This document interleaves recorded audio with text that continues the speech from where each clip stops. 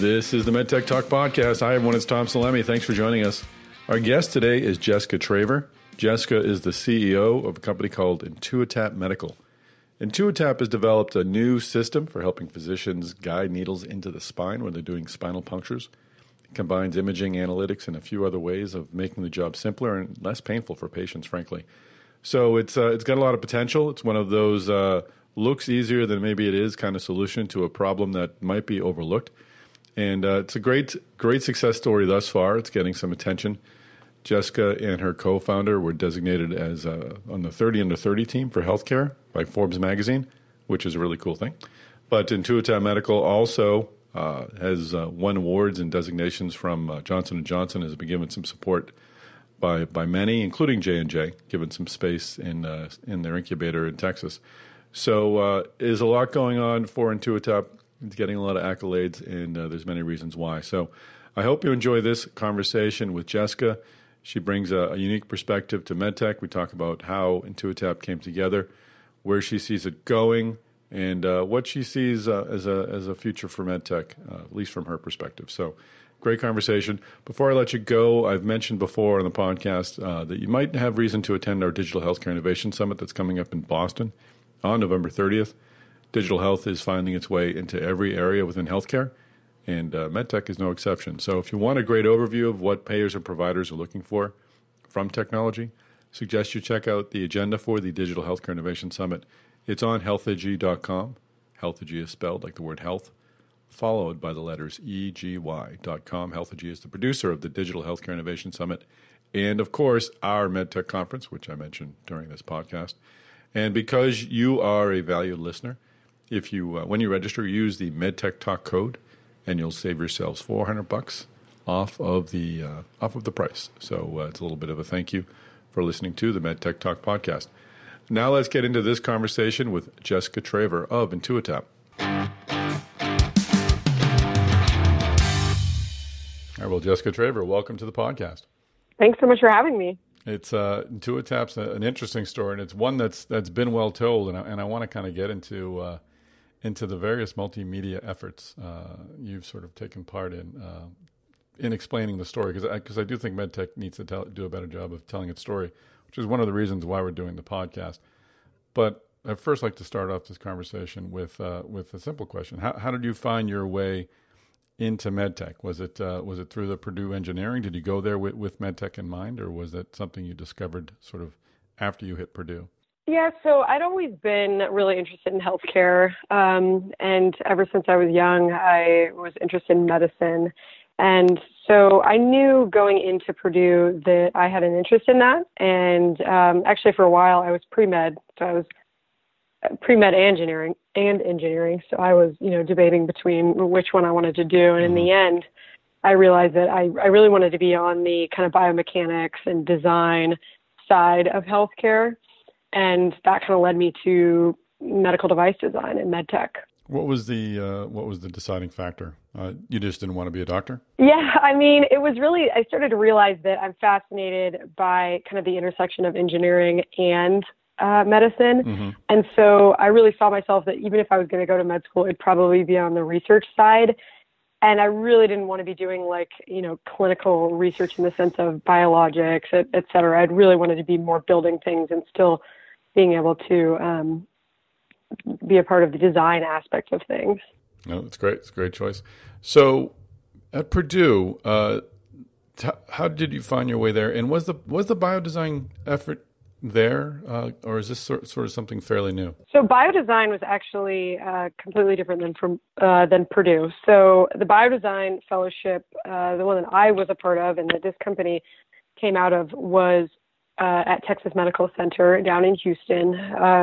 But it's a fellowship that's based off of one that was created at Stanford and has been running at Stanford for probably 15 years now. I think that the biodesign program is an amazing opportunity for anyone who wants to get involved in something in medtech design or device development. It teaches something called needs-based innovation, which I think is extremely important. And so it's a 1-year-long fellowship, and the first 3 to 4 months of that fellowship is really spent observing, making observations, performing clinical rotations, and really just looking at some of the issues in the healthcare system and focusing on inefficiencies and stuff like that. And so you really spend a lot of time validating and vetting a need before going into product development and design and concept generation, which I think is extremely important. And that's kind of where a lot of startup companies fall short, is they haven't spent enough time truly identifying a real need.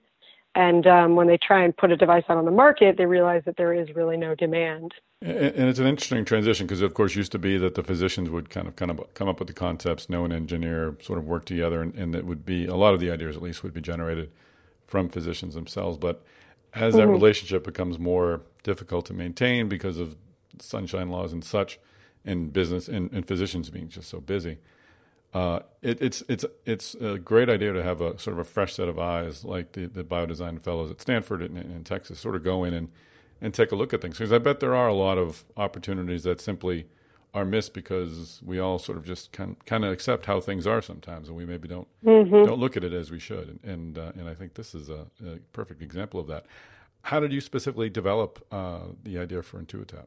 So we were rotating in a local ER. And, the people that we were rotating with were aware of why we were there, and they were kind of keeping their eyes open to, things that they thought that we should see or just keeping us in mind as we came through and rotated. And one time when I was there, one of the residents I was with said that there was a lumbar puncture case in that day and that I definitely needed to see it. And I just remember that was at the beginning of my shift, and we only did about 4 to 6 hour shifts, so we weren't doing full-on ER shifts like the residents do. But about an hour later or so, I asked, "Hey, when's this LP lumbar puncture going to be done?" They're like, "Oh yeah, we'll get to it. We'll do that later at some point."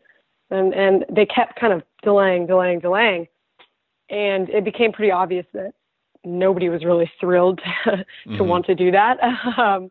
And eventually, when we actually came in to the room to observe, the resident had the patient lay down on its side in the fetal position as a standard. And the patient was relatively young, I'd say probably 18 years old or so. And he was not obese by any means. It's, a little bit larger, kind of like a high school football player. You might see a lineman or something, So I just remember him attempting multiple times. He was pushing his fingers into the patient's back, trying to feel for those vertebrae, and would insert a needle and didn't get it right. So he'd reposition, try again, to the point where he had to actually remove the needle, go back to palpating, feeling for that vertebral gap, and going again, and still couldn't get it. So we then had to call in an attending, wait for the attending to come in, get prepped and everything. And then he tried. And he couldn't get it on the first time. And so I just remember thinking, this process is just, it's so inefficient. It's so frustrating for everyone involved. There's got to be a better way with all the technology that's at our fingertips now. And so that was kind of the initial spark to what is now Intuitap. So let's get into what Intuitap is. What does your device offer, and how did you come up with the technology that will hopefully solve this problem? Definitely. So our device incorporates what's called tactile sensing to help the physician visualize the underlying vertebrae. You can think of it as kind of like a stud finder, but for the spine. Yeah, that's usually how we relate it to most people. That works. It's a handheld device, and you press it up against the patient's back, and you can see the two underlying vertebrae in the form of kind of like a heat map on the screen of our handheld device.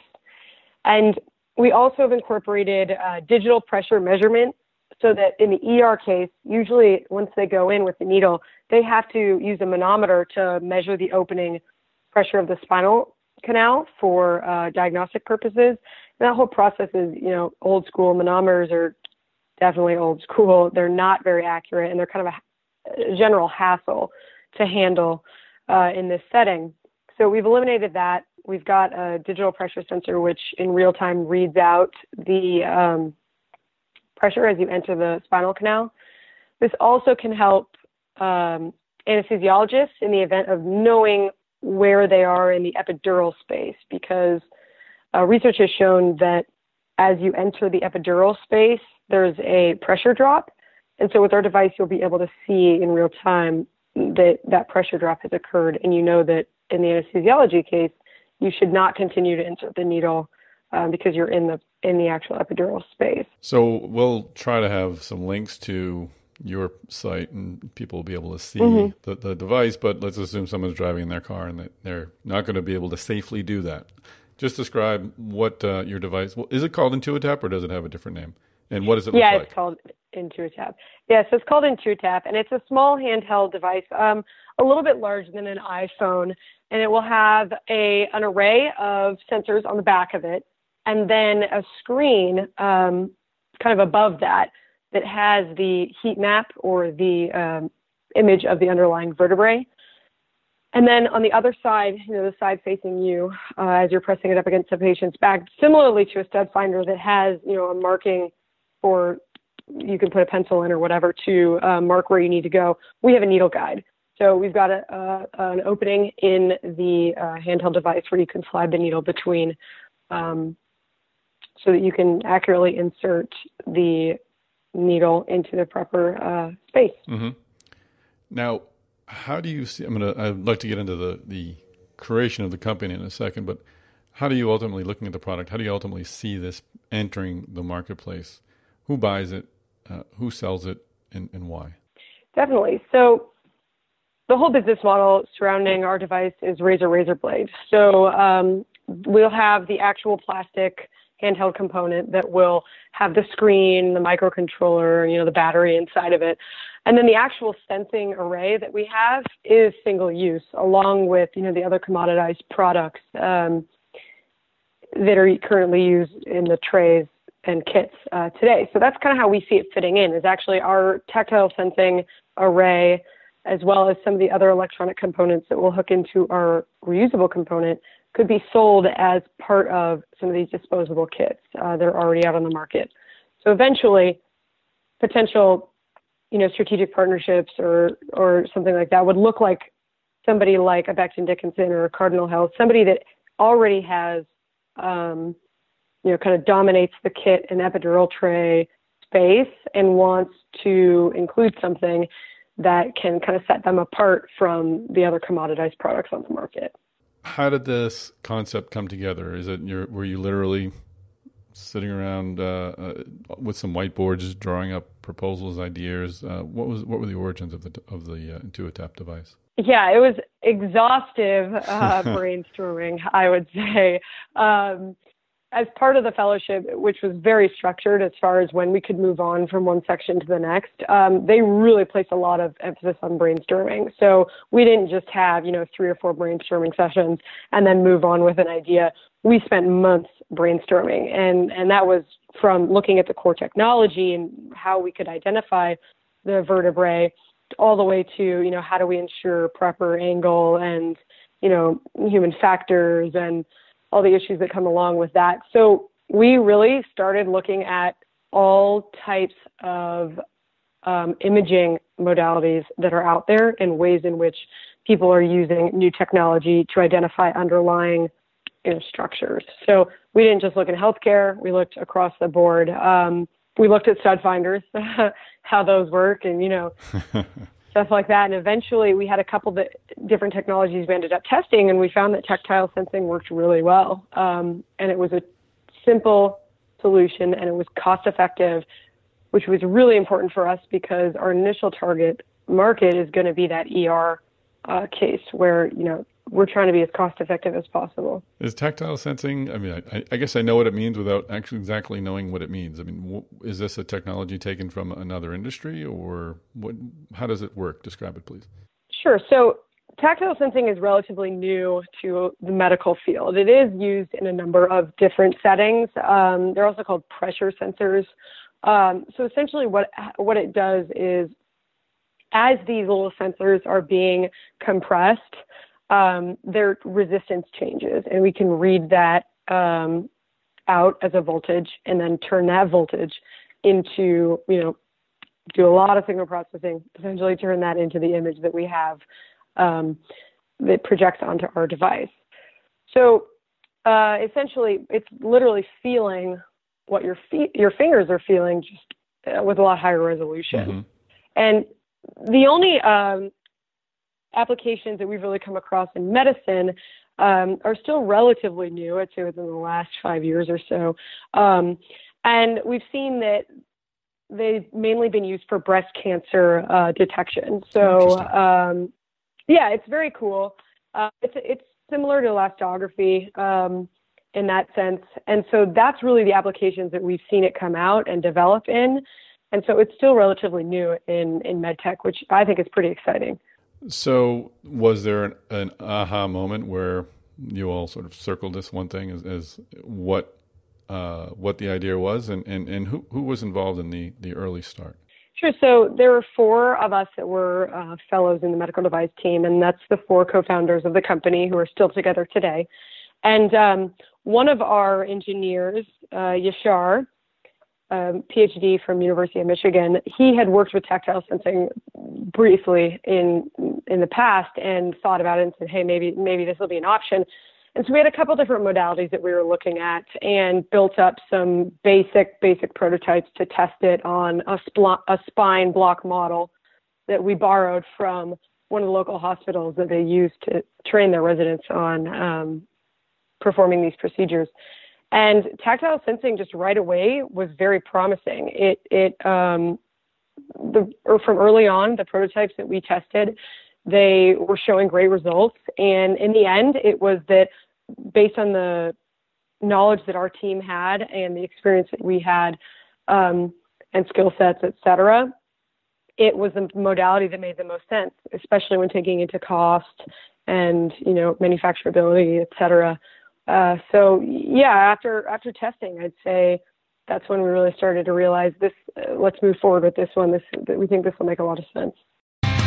Hey, I want to take a quick break from this conversation with Jessica Traver to tell you that the MedTech Conference is scheduled for May 31st in Minneapolis. We look forward to seeing you all there.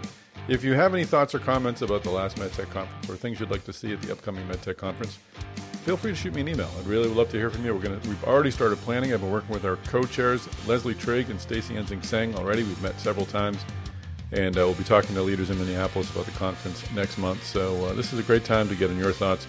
Just shoot me an email, tom@healtheg.com. That's the word health, followed by the letters EGY.com. Would love to hear the pros or the cons or whatever you'd like to send along, or just say hello. Now back to this conversation. So how did you get to the point of, did you always know this was going to be a company, or were you really just trying to develop a product and you didn't know where it would go? When we entered the fellowship, there were no expectations like you have to build a company out of this. I think, originally it was, this is a great learning experience, kind of similar to what Stanford does in the sense of we just want to train people how to innovate better, more efficiently in such a complex space. But all of us from pretty early on said that, a goal of ours was to find a viable need, turn it into a great solution, and move forward with commercializing it. So I'd say yes, we always had hoped that it would turn into a company. So what was its path? Because I've seen you connected to TMCX. Where did this? What was the path that this idea and that eventually turned into a company follow? It went from Stanford to Texas? Texas, we started in Texas. We aren't actually affiliated with Stanford. They just launched this fellowship modeled after Stanford's version of it, and we followed the same textbook and such. Oh, okay. So we started in Texas. We were all brought in, all 4 of us. There was a digital health cohort as well, which was another 4 fellows. But my group, all 4 of us were brought in. We'd never met each other before, and were put on this team and said, you're focusing on developing a new medical device. And so, we went through the fellowship, we did the rotations, we did a whole bunch of research, narrowed our list of needs down to top 3 that we moved then into concept generation for. Through that process, we were able to eliminate 2 other needs and ended up with the one that Intuitap is addressing. And by the end of the fellowship, we had essentially prepared enough that we could go out and pitch this to friends and family, some early stage angel investors, and apply for some business plan competitions. So we had done some very preliminary studies. We had an IRB approved study in which we just tested the accuracy of our device at being able to image the vertebrae and the vertebral gap, and compared that to palpation and ultrasound. So there was no needle insertion. It was just testing our core technology, essentially getting a proof of concept. So we went out, we entered into a lot of business plan competitions, pitched to a couple angel investors, eventually got some initial money, went through the Texas Medical Center Startup Accelerator. And during that time was when we really focused on refining some of our go-to-market strategies. So which markets to focus on, there's ER potential, there's labor and delivery is a huge one for epidurals. There's also a very, very large market in the pain management space. So we had to look at the pros and cons of, those markets and decide our launch market, et cetera. And so after that, we actually, at the MedTech conference, when it was originally called AdvaMed last year, we won the Johnson & Johnson Innovation Prize. And so we got a year of free lab space at NEJ Labs that we wanted. And so we moved into J Labs Houston and have been working from there ever since. Interesting. And it's interesting we mentioned the MedTech conference. Actually, our conference is called the MedTech conference and was called the MedTech conference before AdvaMed. So that's a different podcast. But anyway, I did want to eliminate any confusion. So what is it like?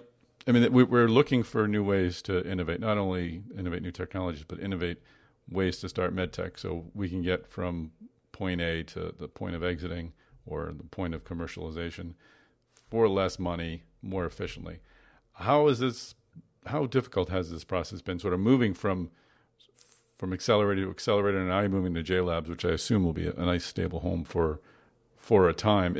Was there a lot of transition involved? Is this the way that you see this happening in the future for future MedTechs? Describe the process and it looks like it's working. Tell me how well it works.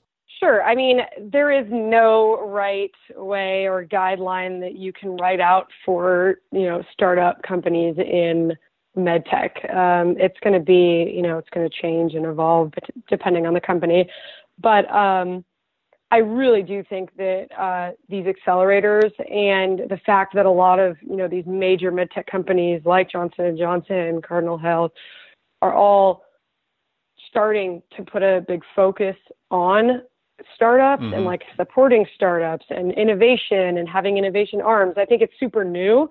So they're all still trying to figure out which kind of business model works best for them.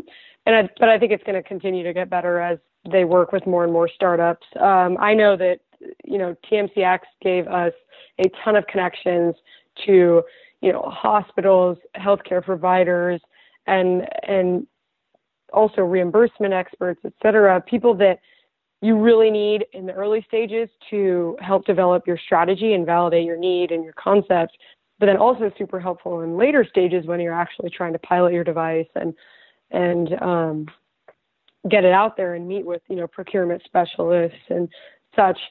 And then J Labs has been huge for us because we've been able to interact with, some Johnson & Johnson corporate people that have backgrounds in, their venture arm or are running their medical device, like innovation group. And so they've been able to help us immensely. How do you build up this portfolio that an acquirer would eventually be interested in? So I think that having access to people at these major medtech companies is extremely beneficial. And that's one of the only ways that we really accelerate quickly through this process because, we're new to this. Startups are crazy, fast roller coaster things that just happen. And it's really important to have people that have been there and done it and know how the industry works to accelerate us along. Yeah, because it's kind of crazy. I mean, this is in the old days in medtech, you wouldn't talk to those folks until later in the process after you've probably talked to a traditional VC. This almost seems like a melding of a digital health model with medtech. And I've seen Intuitap sort of identified it as a digital health product. I'm not quite sure if it's my definition of digital health, and I'm not sure if you see it as a digital health product, but going back to the VC side, have you actually talked to an institutional VC about the company, or have you really been able to get by with the contacts, the very great contacts you've been making outside of the VC world? So we closed a seed round, and that was all angel investors. But we have definitely spoken with VCs. We will be opening a Series A in the next couple of months. Mm-hmm. And through that, we've talked to a couple of institutional investors, both on like a strategic investment side as well as just, normal VCs. So we haven't actually gotten to the point where we're discussing terms or anything like that, but, we're on their radar, and we'll probably in the next couple of months be having those conversations. So we haven't taken money from VCs yet, but we have had initial conversations with them. I got to think it's nice to go into those meetings, though, with the knowledge that and the insights gained from having all these conversations directly with the procurement officers, with the providers, with the strategics. Definitely. Yeah, no, you're definitely ahead of the game. So where do we go from here? You said you raised the $1 million Series A from angels. You're eyeing a Series A. What does your plan look like? Where does this company go in 2 or 3 years? I don't want to say 4 or 5 because it seems like you're going at such a quick rate. I don't know if you can predict that far out. No, 2 to 3 years is a great timeline for us. That's what we've really been thinking in terms of the next couple of months. And with the money that we're going to raise in the Series A, it's really going to be focusing on getting clinical data and putting together a submission to FDA. So we expect to be a Class 2 device, most likely the 510K pathway, in which case it's relatively quick approval. So we're actually looking to be on the market within a year to a year and a half. So, and last area I just wanted to cover, and I referenced it up top in preparing for this conversation. I obviously hit the Google machine and do a search, and you've got several videos, several sort of conference presentations that seem to be sort of almost a TED Talk presentation. Is this part of the TMCX sort of program where you put these videos together? Is this something that Intuitap is doing specifically, and how important is building a buzz around a device like yours and getting the word out through social media and through, I guess, through media channels, existing media channels? Yeah, so that's a tough question and a fine line to walk, I'd feel. We are still pretty early stage, so getting a buzz is great as far as, we have marketing material, people know about us, investors are interested, physicians are interested, hospitals are interested. But we also don't want to, announce to the entire world yet, like every single person should know who we are because, we still want to be relatively stealth until we're a little bit closer to launch. So stealth has certainly changed these days. Yeah. Yeah. But we actually, we've been fortunate in the fact that we've gotten, because we were part of we were the earliest or the initial fellows to come into this TMC, Texas Medical Center Fellowship, and then also we're in the 3rd medical device startup accelerator class they've ever had. We were lucky enough to get a lot of press as being one of the, newer Houston companies that, actually came from the Houston ecosystem, has gone through this innovative process and an institution that they're trying to build out. So we've gotten a lot of press from that. We also, myself and one of the other co-founders were named to Forbes 30 Under 30 for healthcare this year. So that gave us a lot of people reached out through that. So I went to Purdue. So they wanted to do a highlight video on us as part of their alumni group. And then, one of the other co-founder who made the list went to Columbia. So they put a big announcement in their newsletters, which has been really great because we've actually gotten a lot of people reaching out, either giving us testimonials about how awful their epidurals were, or hospital systems saying, hey, we'd love to collaborate with you and run some sort of studies when you're ready. So that's the kind of press that's great press right now for us, is really connecting us with people that, are key stakeholders. Sure. And I meant to mention the Forbes list in my question, so thank you for referencing that. Did you, and this will honestly be the final question, we had a conversation at our MedTech conference, which again is known as the MedTech conference, and it was a conversation with some more accomplished CEOs, and my question to them was, would you advise younger people to get in MedTech? And the answers sort of were on a range from yes to no. Did you have any hesitation getting into MedTech versus a true digital health kind of company, or do you and your peers, I'd like you to sort of, if you could speak for the others you're working with as well, do you see opportunity in MedTech to find an enriching career? Because it's certainly had its struggles of late, but there's obviously a lot of work to do, and you need younger people like yourselves to get in and get involved.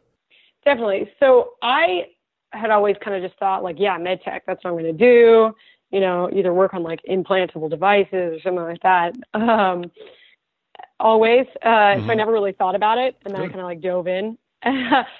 But I will say that as I've gone through this process, you do realize that there are a lot of hurdles associated with this industry that there aren't in any other industry. And obviously there's good reason for that.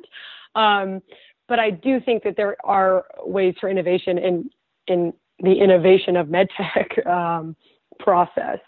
So I definitely see a fulfilling career. I don't think I'm going to leave the MedTech industry. It's just, the thought of starting another medical device startup right after this one is definitely intimidating. But I mean, it's one of the, it's a great industry in the sense that your work, you can actually see and understand how your work will actually impact people's lives. And that's what I love about it. I have to think that the perspective changes if you were fortunate enough to see this company become acquired by a larger company. I'm sure there's a love and a buzz that's created by that sensation. At least that's what I'm told. It's an addictive thing. So I understand that. And there's also, the first time there's a huge learning curve. So absolutely, the second time around, I think I'd be a little bit better, a little more efficient. As we all are. Thanks for taking the time. Intuitap sounds like a great technology, and we look forward to tracking your story. Yeah, thank you so much for having me. I really appreciate it.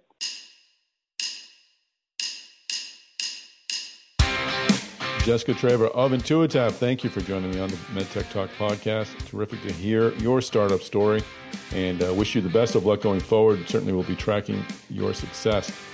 Thank you, MedTech Talk podcast listeners, for joining us again. Do me a favor, if you would, shoot me an email. Let me know how I'm doing. Tom@healtheg.com. It's the word health followed by letters EGY.com. Track me down on Twitter. I'm at MedTechTom. Would love to hear your thoughts there. I'm tweeting about the Red Sox and MedTech all day long.